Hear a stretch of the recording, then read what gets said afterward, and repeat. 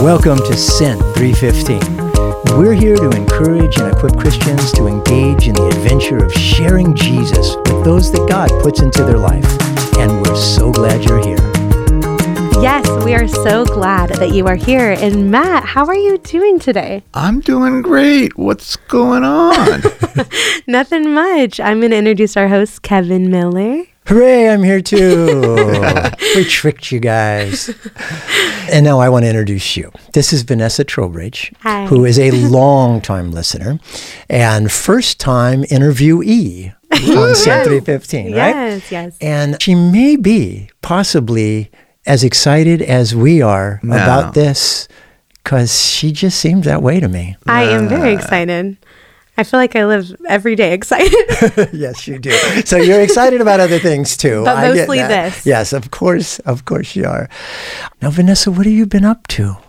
So I'm going to school to be a licensed esthetician, and I'm about 4 or 5 weeks in. So I'm still trying to find my niche and what I really want to do with my license. And then I recently took a position at Foothills Yay. as the hospitality lead. I'm working for Kevin. Nice. It's a dream. I'm really excited. She's living the dream. I'm living the dream for sure.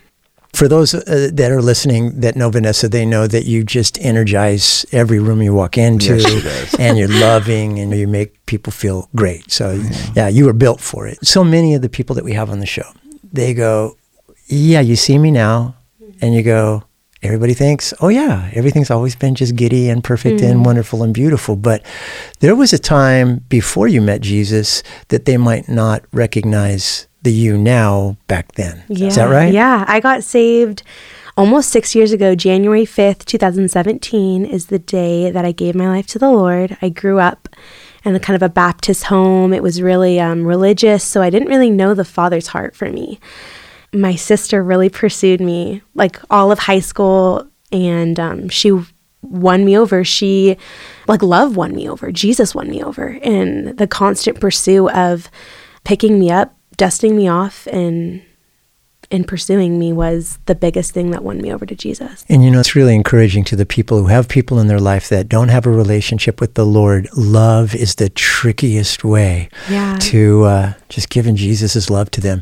I actually am in love with your sister as I am with you. Yeah. And one of the things that she loves is shopping. She loves. And she's so good at it. Yes. And she told me a story about when she lived in, My you were in favorite Idaho, story. My right? favorite story. Yeah, I want you to tell it because it's a love story.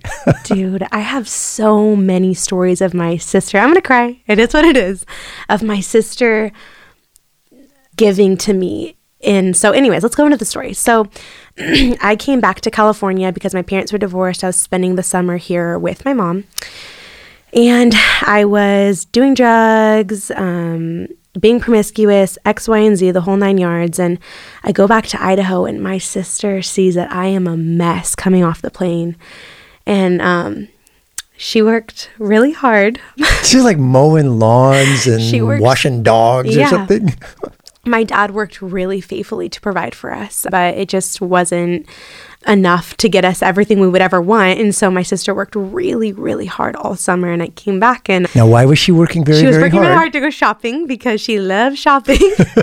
And I came back, and my cousin Eve was going to retreat, and she saw how broken I was. She truly just saw that I needed to be at the feet of Jesus, and she took all that money and she sent me to camp. And I come back and I'm just like sold out for Christ. And sorry, it just makes me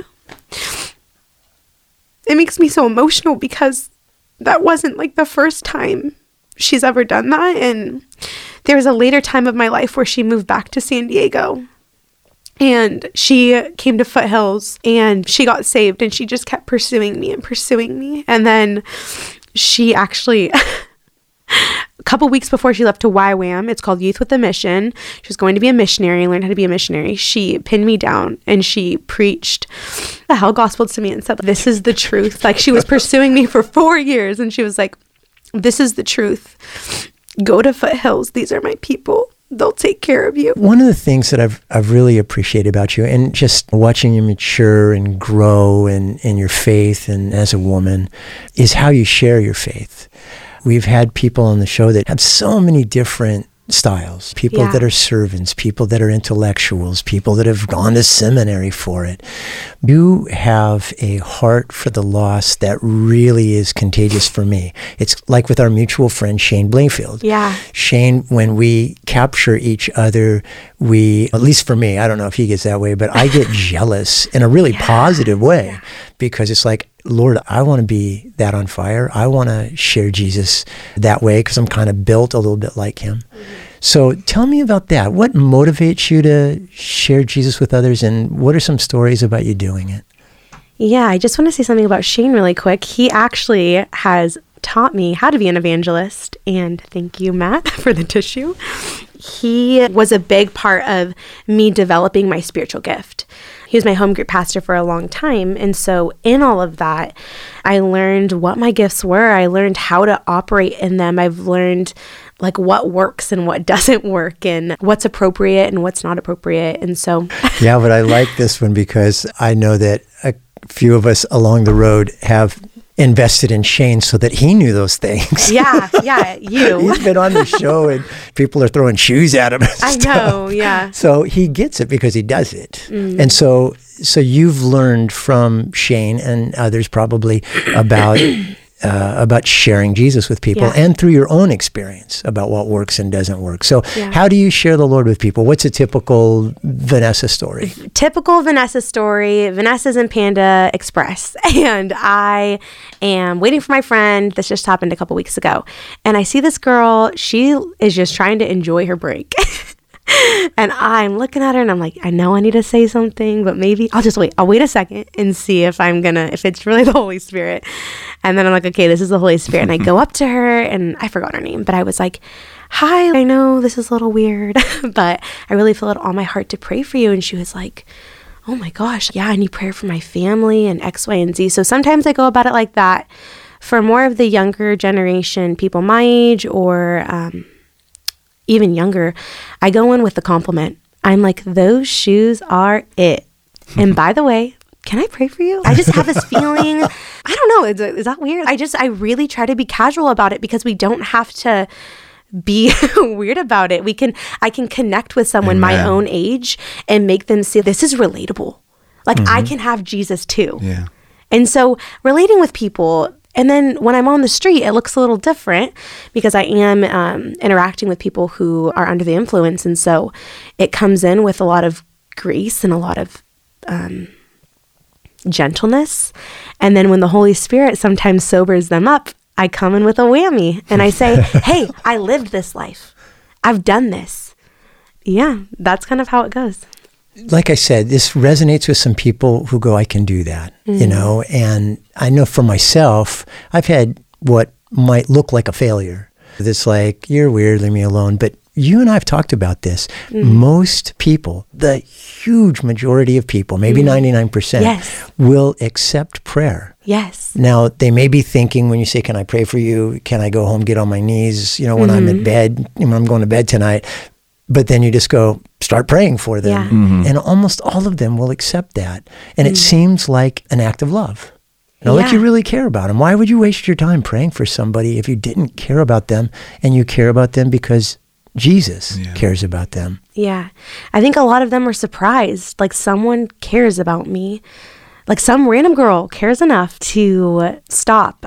There's a story coming to my mind where this girl's getting on her bus and I grab her Instagram. I'm like, give me your Instagram. And we're texting back and forth. I'm like, what can I pray for you for? And she's just unloading on me. And I send I think it's like a voice memo or a text praying for her. There are times where I'm just, give me your social media. I'll pray for you that way because the Lord highlights and I'm like, I cannot miss this opportunity because I do not know if this is the last chance she's going to have to accept the Lord. Or we just don't know. That's true. Very, very true. And it's very, very important. There's an urgency to it. Yeah. And it's cool to hear a story positive about social media instead of people arguing and screaming at each other that it's a tool that can be used to spread his love. Amen. Yeah. It definitely was. Let me ask you your opinion on something. Sure. First of all, you said people your age and younger. So how old are you claiming to be now? I am 23 years old. Okay, so do you think that there's, I know, and I've had a lot of conversations about this, the message is the same. The message of the love of Christ, his sacrificial death on the cross, his resurrection, his love and desire to restore relationship with the lost, with their Father. So that's the message. That's Correct. part of the message. But methods change with culture. What do you find with people that are your age that might be different than people who are my age, 60-something?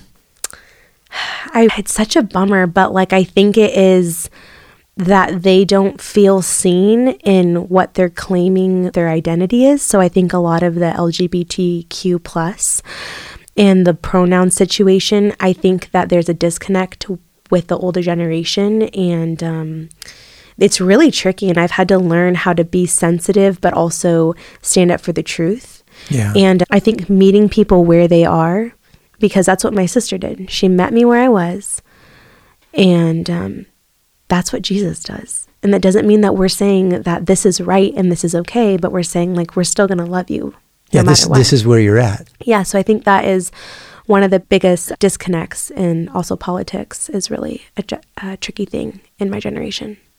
Yeah, and you know what? It isn't the hardest that it's ever been. People think this is the worst that the world has ever been. I think Nebuchadnezzar's actions and behavior was even tougher than this. Doesn't mean it's easy. I have good friends that are highly educated, who, you know, have their PhD, who put their pronouns in their signature. And I can have genuine conversations with them and ask them, what is this all about? Help me to understand. And if I'm not entering into that conversation to argue with them and debate with them, I find that they open up and they're disarmed and the walls don't go up. Just asking, help me to understand. That doesn't, just because you understand doesn't mean you have to agree. One of my favorite things that me and my sister say to each other is, you don't have to understand me, but you do have to respect me. And of course, that's talking about if we're in a little argument or something, but we truly don't have to understand where people are coming from, but we do have to respect them at a level of, I still love you, Jesus still loves you. And I think that sometimes the older generation is just upset. I don't know what the right word is. Does that make sense? No, I want you to expand on it. When you say upset, you mean that they're angry with what they're seeing in the world, angry, so they get combative, that kind of thing. And they, to be honest, America isn't what it used to be, and so they want us to have freedoms. They are wiser than us. At the end of the day, a lot of older people are wiser than us, and so they see us, or not us, but certain people not walking in wisdom, but choosing feelings over facts. And so I think that's why there's a disconnect between the older generation and the younger generation, is because a lot of people my age are feelings. I do feel a lot, but it's facts over feelings. It's Bible over feelings. It's the truth over feelings, because our feelings can lead us astray and our heart is deceitful. And I think that people don't want to believe that nowadays because they believe it's live your truth, but it's no, like live the truth. The truth. Yes, Matt. Yeah, good point, Matt. I had an interesting day yesterday. It's kind of been a go pace. And I have been a part of a program with the San Diego East County Chamber of Commerce. It's a leadership program that the Chamber of Commerce puts on. I really believe in it. I have lots of friends there. And so they asked me to be a day chair, which means you take the day and you explain a certain part of East County to a bunch of civic leaders, a bunch of business leaders, like 25 of them or so. And they asked me to do Education Day, which was really weird to me because I don't have a PhD. I'm not an academic or an educator. I have some responsibility to our school district. Like if they've got trouble, I support them, but I'm not the principal or the superintendent or anything. So really what I am is a grandparent and a parent who put my kids all through, well, the kids at least, who are now grown adults, through public school. Sure. A lot of my grandkids do go to private Christian school, and I thought it would be a good opportunity for me to share that what we have there, because there's private Christian education is an alternative for folks, and an important one. And so I went to an elementary school, and it's one of the most amazing districts. It's Cajon Valley district, and they go from elementary school all the way. They even have a high school in that school district. Tons of Christians that work there. And they are working with a dynamic, intelligent innovator who came from Qualcomm. He was a headhunter for Qualcomm, and now he's the innovator in this school district. And he's using this program that everybody knows more about it than I do. It's not a strength finder, but it's like that. You get letters, and it tells you who you are. It tells the kids who you are. And it tells them things like what they might be good at, what they might be interested in. And we're talking elementary school. And the thing that brought this to my mind when you're saying you meet people where they are and help, you're talking to them, and they're trying to figure out who they are maybe. Yeah. And so it was amazing. I have to admit, these teachers worked so hard, and their kids got to present some stuff, and they really were amazing kids. But it was heavy on my heart that they are finding out, quote, who they are, and it's all separated from God. Now, that doesn't mean it's the public school's responsibility to tell them who they are in God. Yeah. But without that, it just seemed empty. Yeah. It seemed like not enough. And I thought, you know what? That's our job. Our job is to help people understand how their Father feels about them, that He created them, He knows how they are, He loves them before they ever said yes to Him. The Bible says that while we were enemies, that we have chosen to be an enemy of God, He loved us then. He loves them. Instead of getting them in a chokehold, choking them out and straightening them up and all that, we have a responsibility to add the most important part to that equation. You have a Father, and He made you, and He loves you. That's our job and our joy. Yep. Yeah, So I'm glad you're doing that. That's really good. It makes me think of exactly like the school system, or people who are not raising their kids in a Christian home and teaching them the truth. It's like they are just going to turn to whoever will tell them who they are. Or they'll be like, guess I'm this way, so I guess I like these things. You know what I mean? Yeah. And if we look at the Bible, it tells us exactly who we are. We don't have to second guess it. But I think that's why people suffer from not knowing their identity and having to go through so many different identities because they don't know. Yeah. Is that too hard to say on the podcast? No, I think No, it's it's exactly on true. the point. It really, really is. I want to be gentle, but it's the truth. Yeah. That's what's going to help people. The Bible's real clear on speaking the truth in love. Yeah. And so some people err on both sides of that. Yeah. Right? I love the person, so I'm not going to say anything that would get them any upset at all because I'm just going to love them. There's other people that say, oh yeah, I'm just telling the truth, so I'm going to smack them between the eyes. But it's the blending of both of those. Yeah. And I think that people who you earn the right to be heard by what Tori did with you. Relationship, Yeah. The Lord has told me more than once, do your job, Kevin. I'll do my job. And your job is to love them. Your job is not to be the Holy Spirit. That doesn't mean that at times you don't say, I don't agree with you. This is what I believe, and this is what I found to be true. But if it's not mixed with love, it's not going to have the power that it needs to transform somebody's life forever. Amen. So good. Yep. The one thing I'm looking for, and I may have shared this on the show a while ago, but I had a friend who passed away, and he was an atheist, and he had cancer. And so I asked him, hey, why don't we form a nonprofit? And why don't we show people how people of faith and people that aren't of faith can work together to change their community for the better? And he said, I don't have energy for it. And I said, this is for after you die, because we can be an example for people, and it could be a legacy of that. And I bumped into another friend who claims to be an atheist. I just say that I love Jesus, and she doesn't love Jesus yet. And she lets me pray for her. The other guy didn't want me to pray for her. Isn't that insane that people will let us pray for them? Yeah, they think it's the cutest little thing sometimes. Oh, how cute. You want to pray for me. But you know what? When Jesus answers their prayer, Yeah. they might just get an epiphany. There might be something to this. I know. And so I am really looking forward to, I don't think it's unequally yoked. I don't know what you guys think, but forming a nonprofit for people of faith and people of no faith, I don't know how to say it, to work together. Because people get to know you when you work together. They see Christians work hard, and Yeah. Christians are genuine, and Christians aren't like they thought they were. Yeah. And Yeah. the myth of Christians in the church gets dispelled as we just get close to people who don't love Jesus. Yeah, and the world wants to claim love, but God is love. Yeah. There's nothing short of God that makes love. We are the only ones that can bring love and can fruit love. It's that kind of that counterfeit love. Like you're saying, people feel they filled their lives with things because we have I don't know who said it, a God-shaped hole. He made us, Yeah. and then knows that we're lacking him. Yeah. And so we try to fill it up with all sorts of stuff, all sorts of counterfeits. Yeah. But the real thing is the real thing. Yeah, 100%. It's powerful. It has power. That's right. I want to know what the Lord's been telling you recently. What's he been saying to you? So David Matringa actually just spoke yesterday, and then the day before, a couple days before, the Lord was putting on my heart to pray for a larger capacity, to be able to do everything in excellence. And of course, there's grace, and of course, I have to rely on him.